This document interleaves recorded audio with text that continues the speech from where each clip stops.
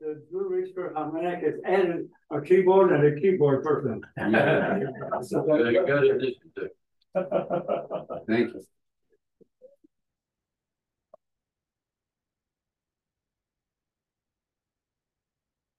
I mentioned that Shane, his top salesman at used car dealers at Benson down in Spartanburg, and I'd like to dedicate this to you, Shane.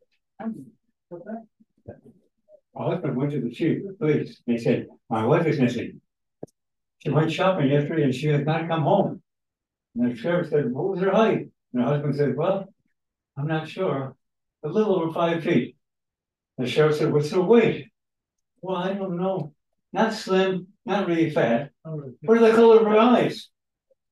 Kind of brown, I think. I never really noticed. What about the color of her hair? Hair changes color a couple times a year. Maybe dark brown now, and I can't remember. What was she wearing? Well, it could have been pants, maybe a skirt. I really don't know exactly. What kind of a car did she drive? She went in my truck. What kind of truck was it? A 2016 Pearl White Ram Limited 4x4 with a Hemi V8 engine ordered with a Ram box near the and a fridge option, LED lighting, backup front camera, moose hide leather, heated and cooled seats, climate controlled air conditioning. It has a custom matching white cover for the bed, weather tech floor mats, trailing package with a gold hitch, sunroof, 6 cup holders, 3 USB ports, 4 power outlets. I added a special alloy wheels and off-road Toyo tires. It had custom retracting running boards and undergo real well lighting. And at this point, the husband started choking up, and the sheriff said, take it easy, sir. We'll find your truck. I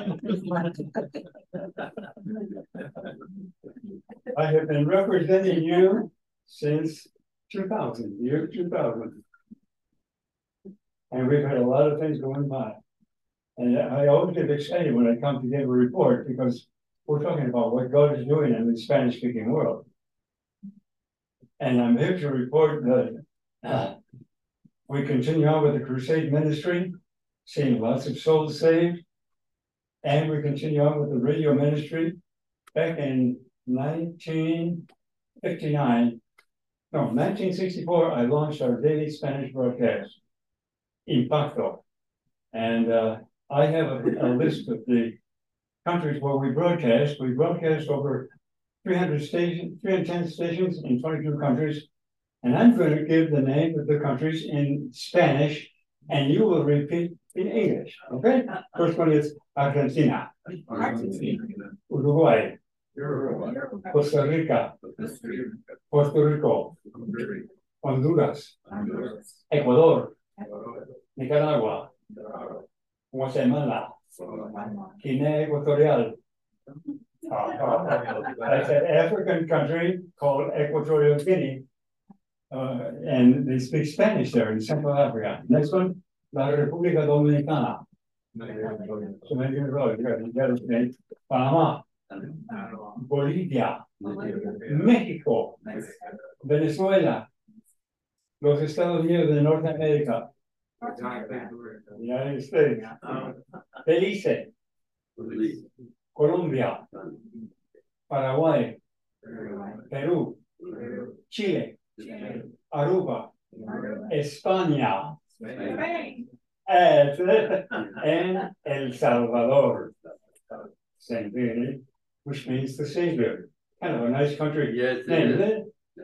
Okay, well, I'm here today to talk to you about basket cases. First of all, let's read it. If you have your Bibles, you can turn with me. I'm reading from Exodus 1, Exodus chapter 1, verses 22 to 2:8. Exodus chapter 1, I'll read it. Then Pharaoh gave this order to all his people. Every boy that is born, you must throw into the Nile River. Incidentally, the Nile River is the longest river on earth. So throw the boy into the river, but let every girl live. Now, a man of the house of Levi married a Levite woman, and she became pregnant and gave birth to a son. When she saw that he was a fine child, she hid him for 3 months. But when she could hide him no longer, she got a papyrus basket for him and coated it with tar and pitch. Then she placed the child in it and put it among the reeds along the bank of the river Nile. His sister stood at a distance to see what would happen to him. Then Pharaoh's daughter went down to the Nile to bathe, and her attendants were walking along the riverbank. She saw the basket among the reeds and sent her slave girl to get it. She opened it and saw the baby. He was crying, and she felt sorry for him. "This is one of the Hebrew babies," she said. Then his sister asked Pharaoh's daughter, "Shall I go and get one of the Hebrew women to nurse the baby for you?" "Yes, go," she said. And the girl went and got the baby's mother. Pharaoh's daughter said to her, "Take this baby and nurse him for me, and I will pay you." So the woman took the baby and nursed him. When the child grew older, she took him to Pharaoh's daughter, and he became her son. She named him Moses, saying, I drew him out of the water. You know, Pharaoh's daughter, without knowing it, she became a type of spiritual mother. We all have responsibilities in life, and hopefully our premier responsibility is that of being a spiritual mother or a spiritual father. And if that's the case, we never know what God's going to put in our hands. We never know what's God's going to put in our basket. Pharaoh's daughter had no idea what was in that basket. She never knew that the greatest part of God's history for mankind was in that basket. Moses. I think that that teacher at school, she asked everybody, who was the greatest man on earth? And a Jewish boy raised his hand and he said, "Jesus Christ." She said, "Good, very good. I'll give you $5. And he whispered to his buddy, "I knew that Moses was the greatest, but money is money." And I got my $5. Moses. Pharaoh's daughter never knew that the Pentateuch, the first 5 books of the Bible, were in that basket. She never knew that the basket contained the person who would cause the very Pharaoh's empire to fall. She didn't know. She had no idea. She didn't know that in that basket was the man whose staff would bring 10 plagues upon Egypt and would lead the people of Egypt miraculously cross the Red Sea. I think there was a conservative young man who went to a liberal theological school. And when the professor was talking about people of Israel crossing the Red Sea, he said, "Really, that's easily explained. There was no miracle. There was only about 6 inches of water in the Red Sea during that time." And the boy, the conservative boy, and the student said in the back seat, he said, "Amen." And the professor said, "Wait a minute, there was no miracle. Why did amen?" He said, "Oh, I'm just so happy that Pharaoh's army drowned in only 6 inches of the water." I want to tell you about another boy in this basket. Jesus was preaching, and a little boy arrived with his little lunch basket. And there were thousands listening. And the people became hungry because Christ had a long sermon that day. And so he said to his disciples, "Look around, see if you can find some food." And they found that boy with the 5 loaves and 2 fishes in his basket. And they said, "Give us your basket." You can imagine what the boy thought. He said, "Wait a minute, my mom prepared that basket of lunch for me. What are you going to do with it? It sounds like a fishy thing to me." And he watched in awe as he saw Christ break the bread. And from the 5 loaves and 2 fishes, feed thousands and thousands of people. I'm sure that boy never forget that. I'm sure he told it to his grandparents. We never know what God has placed in our basket. So we have to be careful of it. That's right. There's a man named Paul. First he was Saul, then Paul. And he breathed hatred and threats to the entire Christian population. He was plagued with fanatism. He wanted to kill all the Christians. This was Paul. Paul was a very difficult person. When God wanted to save Peter, he used his brother Andrew. And when Christ wanted to save Nathan, he used Philip. But when it came to Paul, there was no one who could do the job. So you know the story about how Christ himself appeared to Paul at the Damascus Road. And from that moment, Paul's life was changed. He stopped persecuting Christians. He started following Christ. It was a marvelous, marvelous transformation in his life. Well, some of the Christians believed that that was true, but many thought it was a smokescreen and said, he's just doing this to fool us. He wants to get an so he can take and kill us or throw it into jail. And they thought, he's going to try to seduce us. So they decided to kill Paul. And they swore by oath to kill him. And so they controlled the door of the city by day and by night. And so the Christian brethren who were really had confidence in Paul heard about this plot to kill him. And so they took a hold of Paul and they put him in a big basket, much bigger than this one. They lowered him with a rope over the city wall, 36 feet high.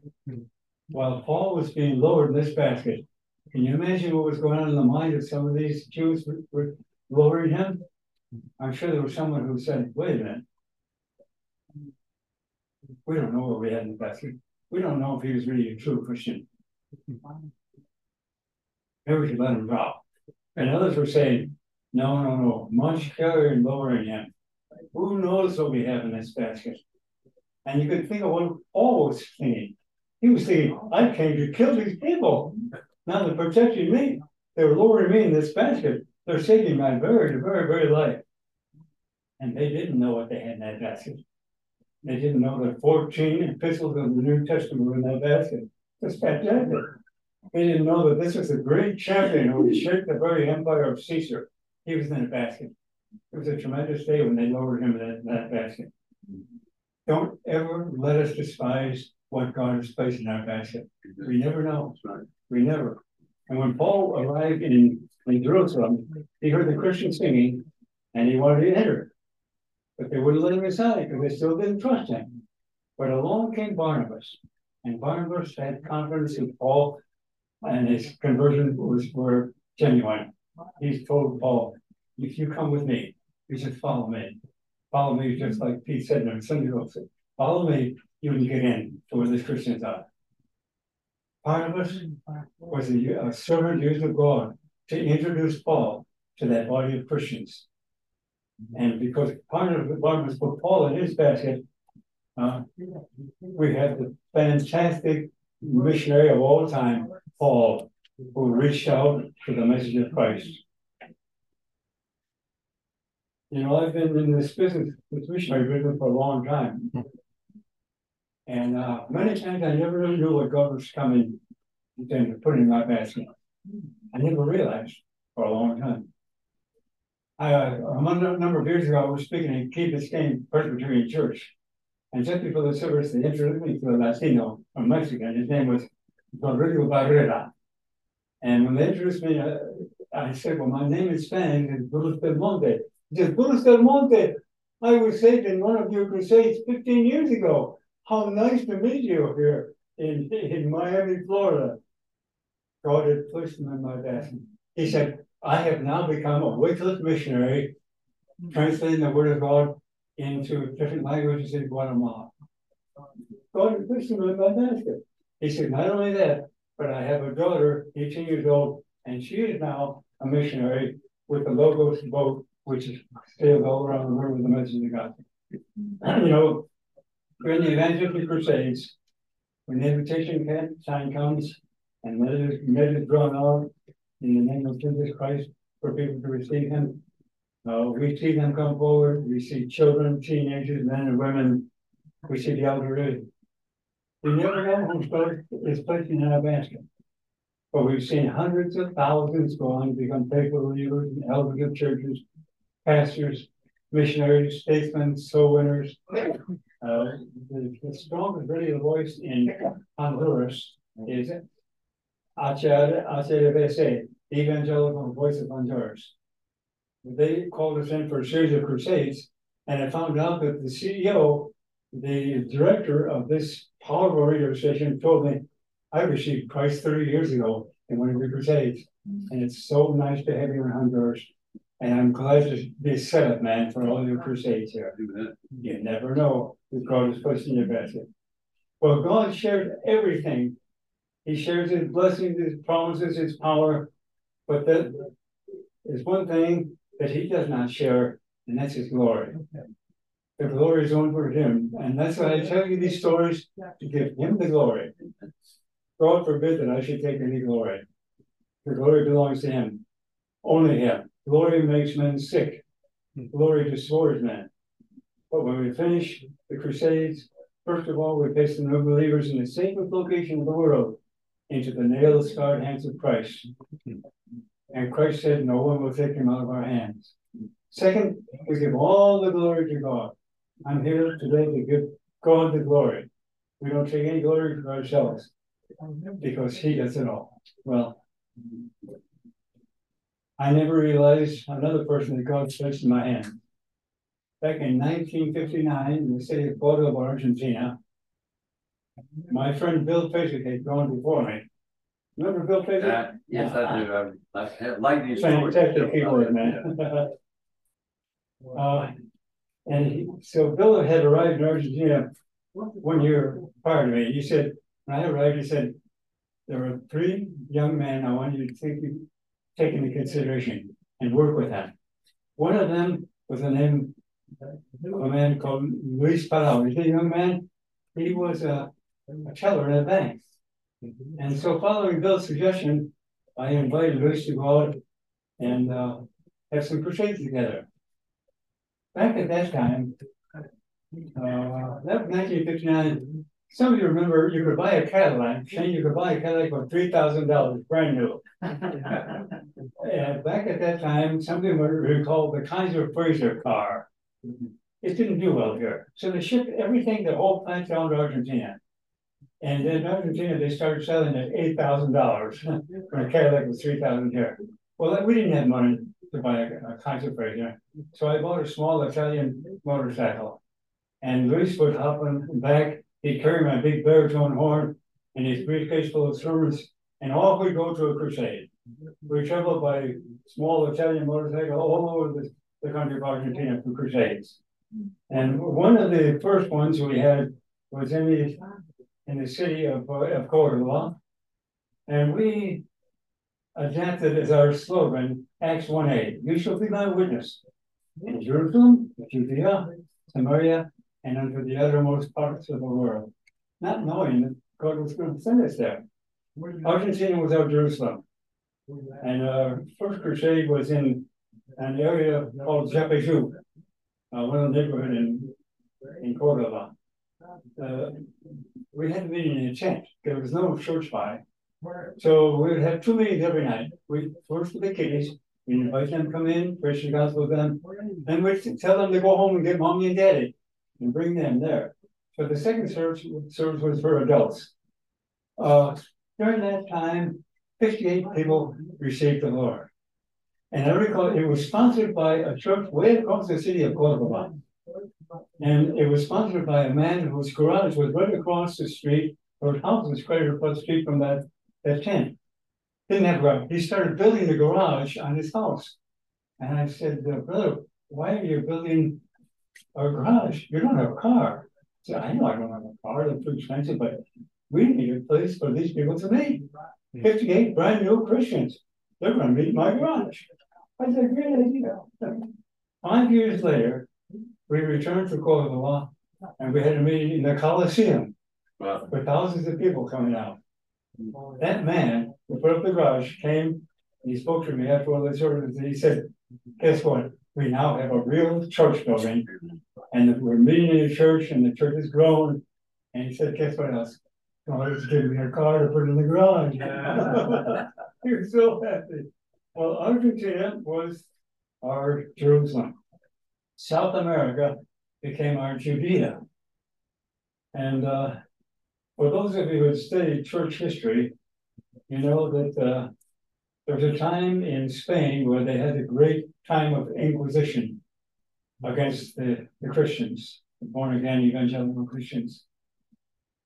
Well, in Colombia, South America, they had a time of inquisition.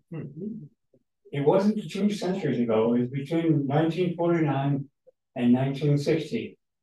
And the leader of the national church there called his people into Bogota, Colombia. They had a meeting. And he said, this is rather upsetting. There are 200 evangelical churches in this country. We have to see that we've got to stop this. He said, you must kill a snake at the point of its head. In the next several years, 200 churches were burned to the ground, 200 evangelical pastors were murdered. But that didn't stop the Lord. We talk about the blood of Christian martyrs. The church in Colombia is prospering right now. And I recall a crusade we had in the city of Medellin, one of the nicest cities of Colombia, with eternal springtime. And during the crusade, things were going so well that the lead pastor called in the other pastors, and he said, God is blessing. He said, if the men in the team can spare another week, I think we should invite them.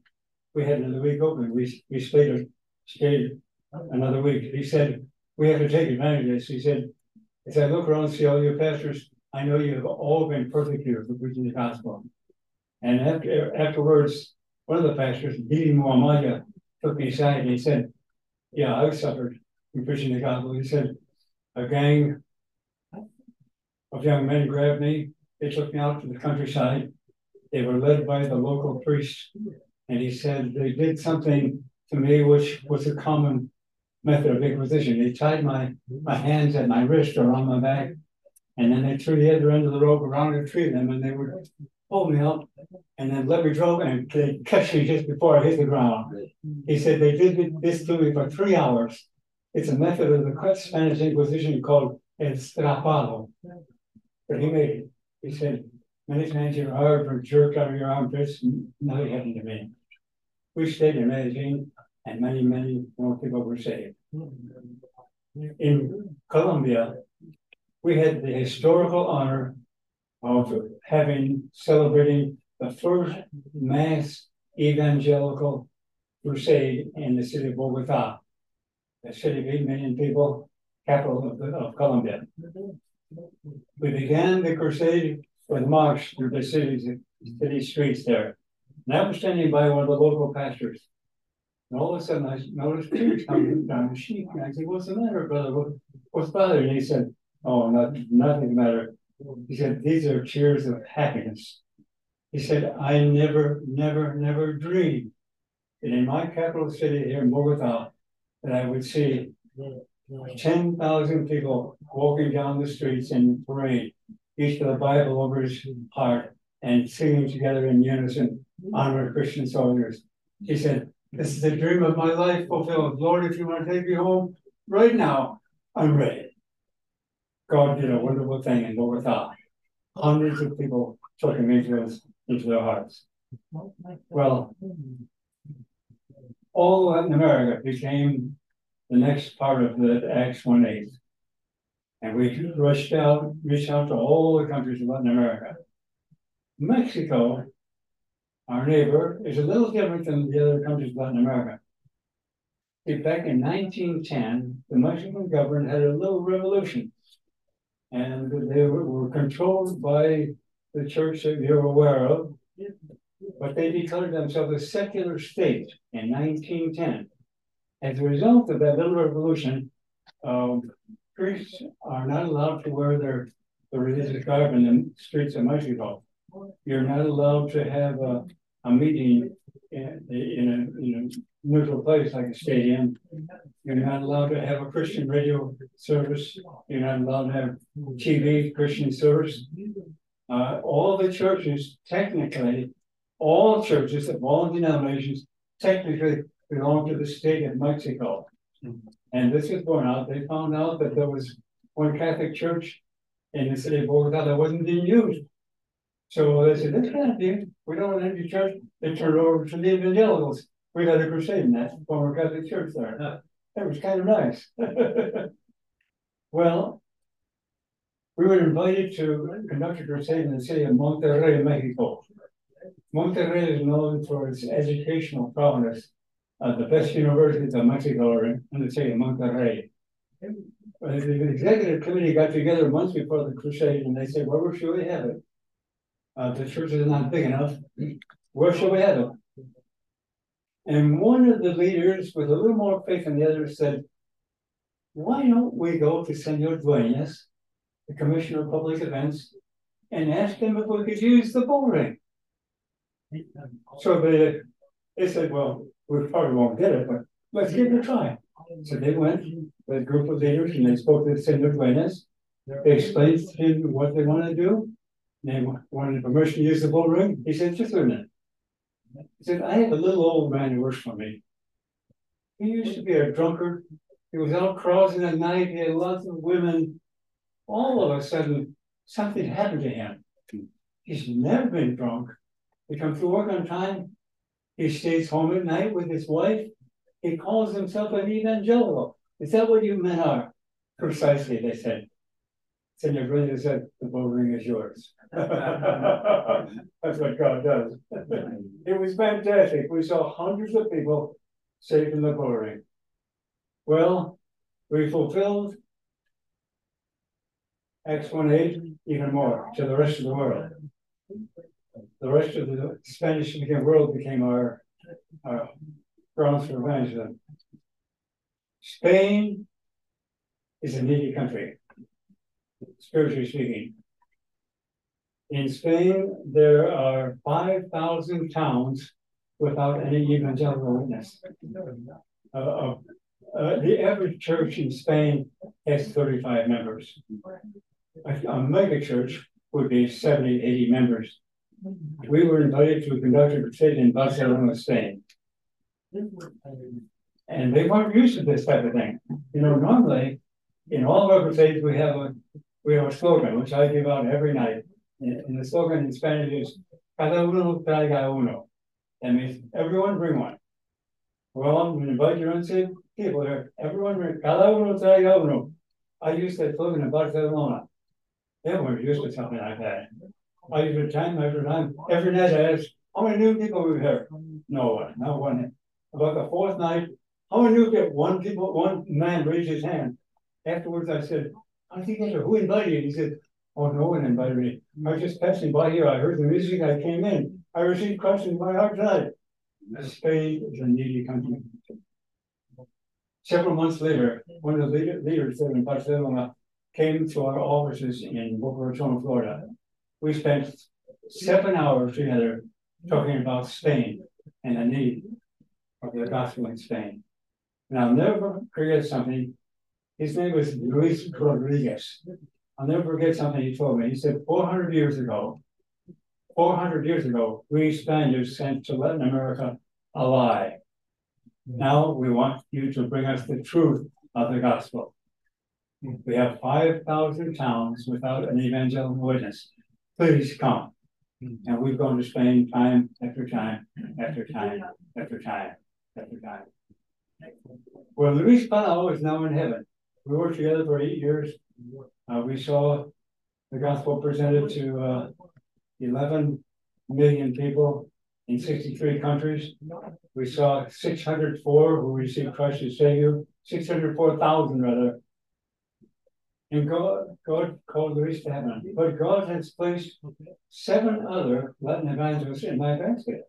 My basket's full. One of them, they come from Argentina, from Venezuela, Mexico, El Salvador, and Guatemala. One his name is Luis Felipe Martinez, he's from Guatemala. His father was named Felipe, and he's named after his father. His father didn't wear shoes until he was 17. His father was saved through a local missionary, and he didn't know how to read, but his father would memorize Bible verses, and he started preaching almost immediately out in the street corner. And he'd hold up the Bible. He couldn't read it, but he memorized verses. And he said, the Bible said so-and-so. And he would quote all these memory verses. He finally started to learn how to read, and he went to seminary.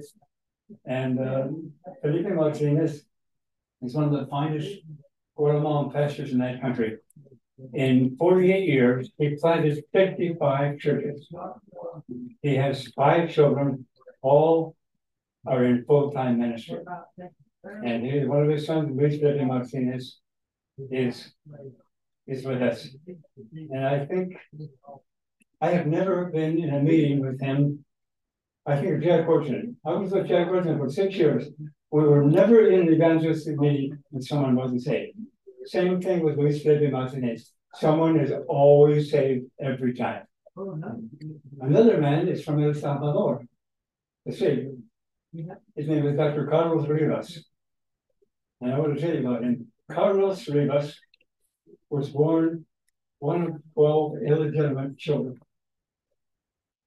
And when he was growing up, he became a teenager. At that time in El Salvador, they had a civil war, and the rebels were fighting against the army. And the army was after Carlos to get him joined, and the rebels wanted him joined. And Carlos' mother said, "You have to leave this country. It's too dangerous for you here." So he went up to California, and there in California, in San Francisco, he got a job cleaning a corporate building at night. And one time he took his friend in, and he said, I want to show you around. He took him up to the 10th floor, and at night, Carlos sat behind the president's desk and he said, "This is where I work." So he goes, he was a janitor.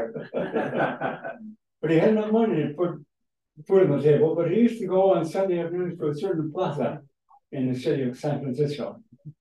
And there he saw a group that offered him a drink of Coca-Cola and some sandwiches. So every Sunday he would look for this group and he'd get his snack. And then this group invited him to their church. They spoke Spanish. It was a Spanish-speaking church. And he said, "Sure, I'll go there. You give me food, I'll go there." So he started attending his church. After 6 weeks, Carlos Rivas invited Christ to come into his heart. By this time, the war was over in El Salvador. His mother said, "Come back, Carlos." He went back. He was very smart, the smartest one in the family, smartest one of 12 illegitimate children. He went to the university. He got his PhD in psychology. He got his PhD in theology. He became the chaplain on campus at the University of El Salvador. And then a group came to him and they said, "We want to start a church. Will you help us plant a church?" So he said, "Sure." So they met first in the garage, and then they graduated to a house like this, and then they graduated, they built their own church building. That was in the year 2001. Today, Carlos Rivas pastors a church of 15,000 people. God has blessed him. God has blessed him. Carlos and I were in special meetings in Peru, and we were just talking one day, and he said, "Yeah, the church, in fact, we had a baptismal service a couple of months ago." I said, "Okay, right, how many were baptized?" He said, "Oh, 300. 300. They found the largest swimming pool in El Salvador, and Carlos has 12 associate pastors. That's a lot of church. So they baptized 300 people. And then he invited me, when we were there for special meetings on Friday, he said, "Now, tomorrow, we're going to have a wedding in church. I'd like you to participate." Fine. I arrived there Saturday afternoon. 32 couples were wedded that day. 32 couples. Everyone wants Carlos to marry them. And so he picks 2 days out of the year, 6 months apart. And if you want to be married by Carlos, you come that day. It was quite a deal. Well, I am eternally indebted to certain people for placing me in their basket. I am indebted to Howard Russell, who had a high school Bible club going back in Joliet, Illinois. He invited me to come out. I received Christ there. I'm indebted to Jack Worthington. I sang in the Word of Life Choir Church for 6 years. I saw Jack in every type of circumstance, good and bad. To this day, I don't know of a more model walk in the Lord than Jack. He was known as an evangelist, I think, for his personal walk.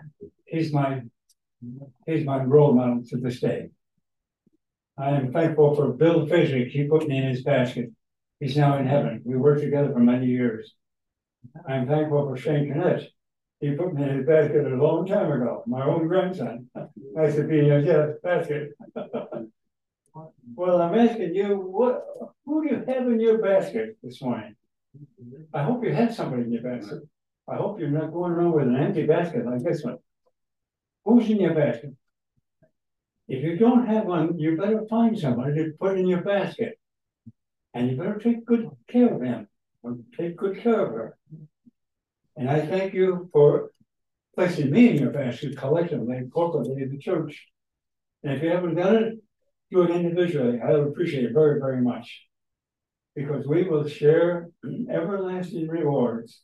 Amen. All these things I'm talking about, you're sharing all. We get to have you all have a share of it. Because we're all in this together for one team. You will share in the hundreds of thousands that have been saved. You will share in Radio Impacto, which goes out in 310 stations every year, over 22 stations. You will share in all of this. I want to tell you something which kind of blows my mind.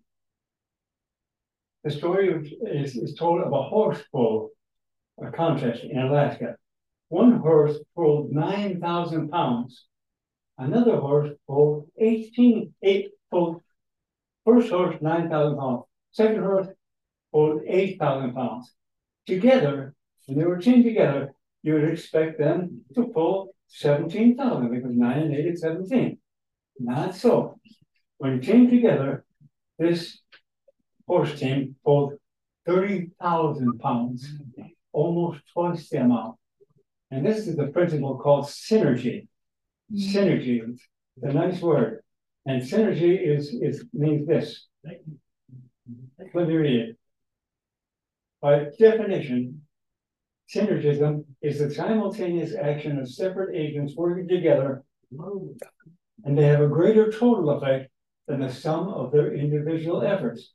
More can be done in team effort than as we work individually.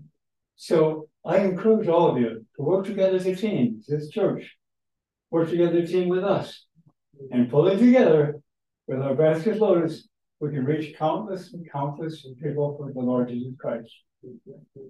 And one day we'll have the honor of presenting all of our basket cases before the Lord Jesus Christ. I have so many friends who've gone there. My mother and my father are there. So many friends, Bill Fasig is there. Jack Wilson is there. Bob Russell there, my mentors. If you had been to heathen lands where weary souls stretch out their hands to plead, yet no one understands, would you go back? Would you? If you had seen the women bear their heavy loads with none to share, had heard them weep with none to care, would you go back? Would you? If you had seen the glorious sight when heathen people in the night were brought from darkness into light, would you go back? Would you? Yet still they wait, for weary is long. They've waited so very long. When shall despair return to song? Would you go back? Would you? That's why I've gone back many, many, many times. The harvest there is fantastic in Latin America.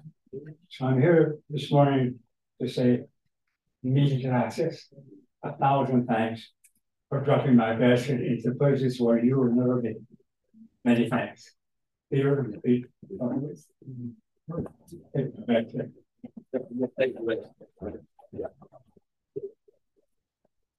Thank you, Brother Bruce.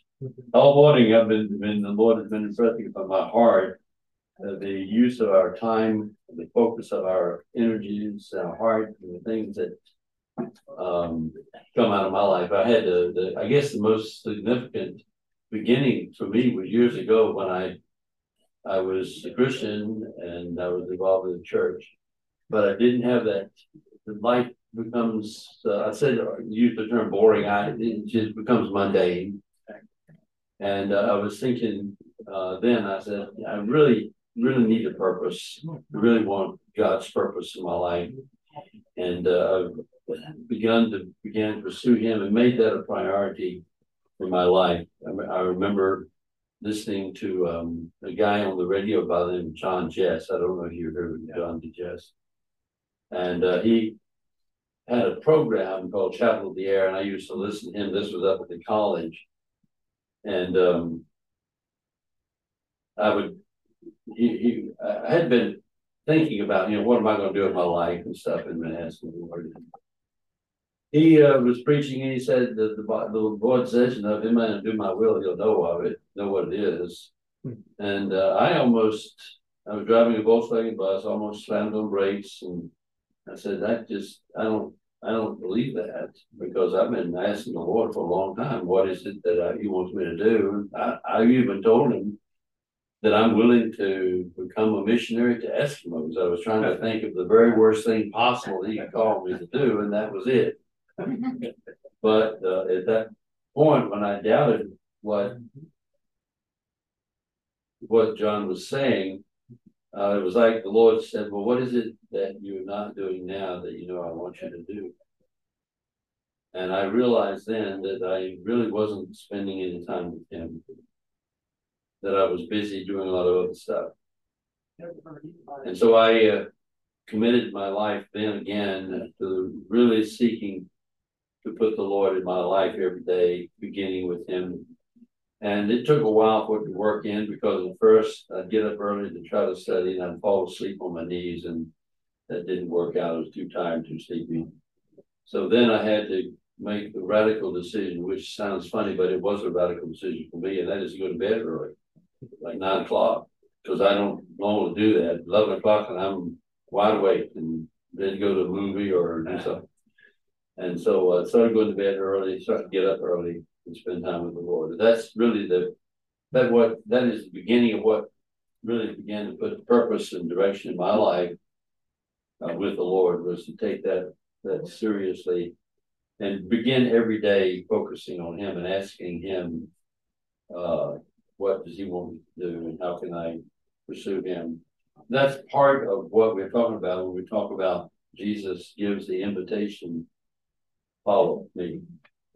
And He told the disciples to follow me. Didn't say take this course or go to this school, but follow me, and I will make you fishers of men. And that really is important. So I'm going to have a word of prayer, but if the Lord is speaking to your heart, and you need to use your time, put purpose in your life. You have a reason for living. You have a purpose. I mean, that's really everything matters around that. And so I just encourage you to make that really a pursuit of your life. Follow the Lord Jesus and let Him. We're talking about the basket. Put people in your basket, and there are people there. And most of those examples that I know of that you use in Scripture, I don't know that they really realized what was in their basket when it happened. Great things come about, but you don't know about the details until later. But God is the one that gets the glory, and that's what we want. So let me just close the prayer, and then you can come and read the song. But Father, we do thank you for Brother Bruce and for the challenge he's given to us, and for the example.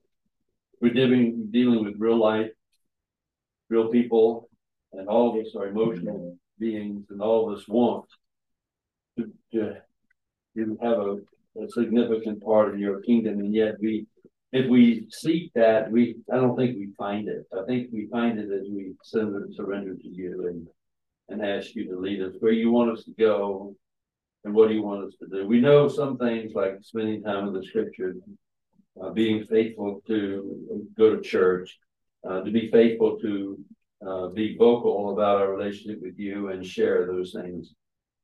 But there are a lot of things that we don't preach about that people see that could also help to populate the baskets and maybe make people ask questions later. So help us to be submissive to you and surrendered to you and obedient to you, and ask that you would have first place in our lives. We can't do it. We ask you to do it. That was the request of Paul in Galatians, that he said he's crucified with Christ, and yet that he lives. In other words, both he and we are active in our participation. So help us to do that. Give us hearts that are open and hearts that are desiring and willing to follow you and to love you and to serve you, cost whatever it may. I pray in Jesus' name. Amen.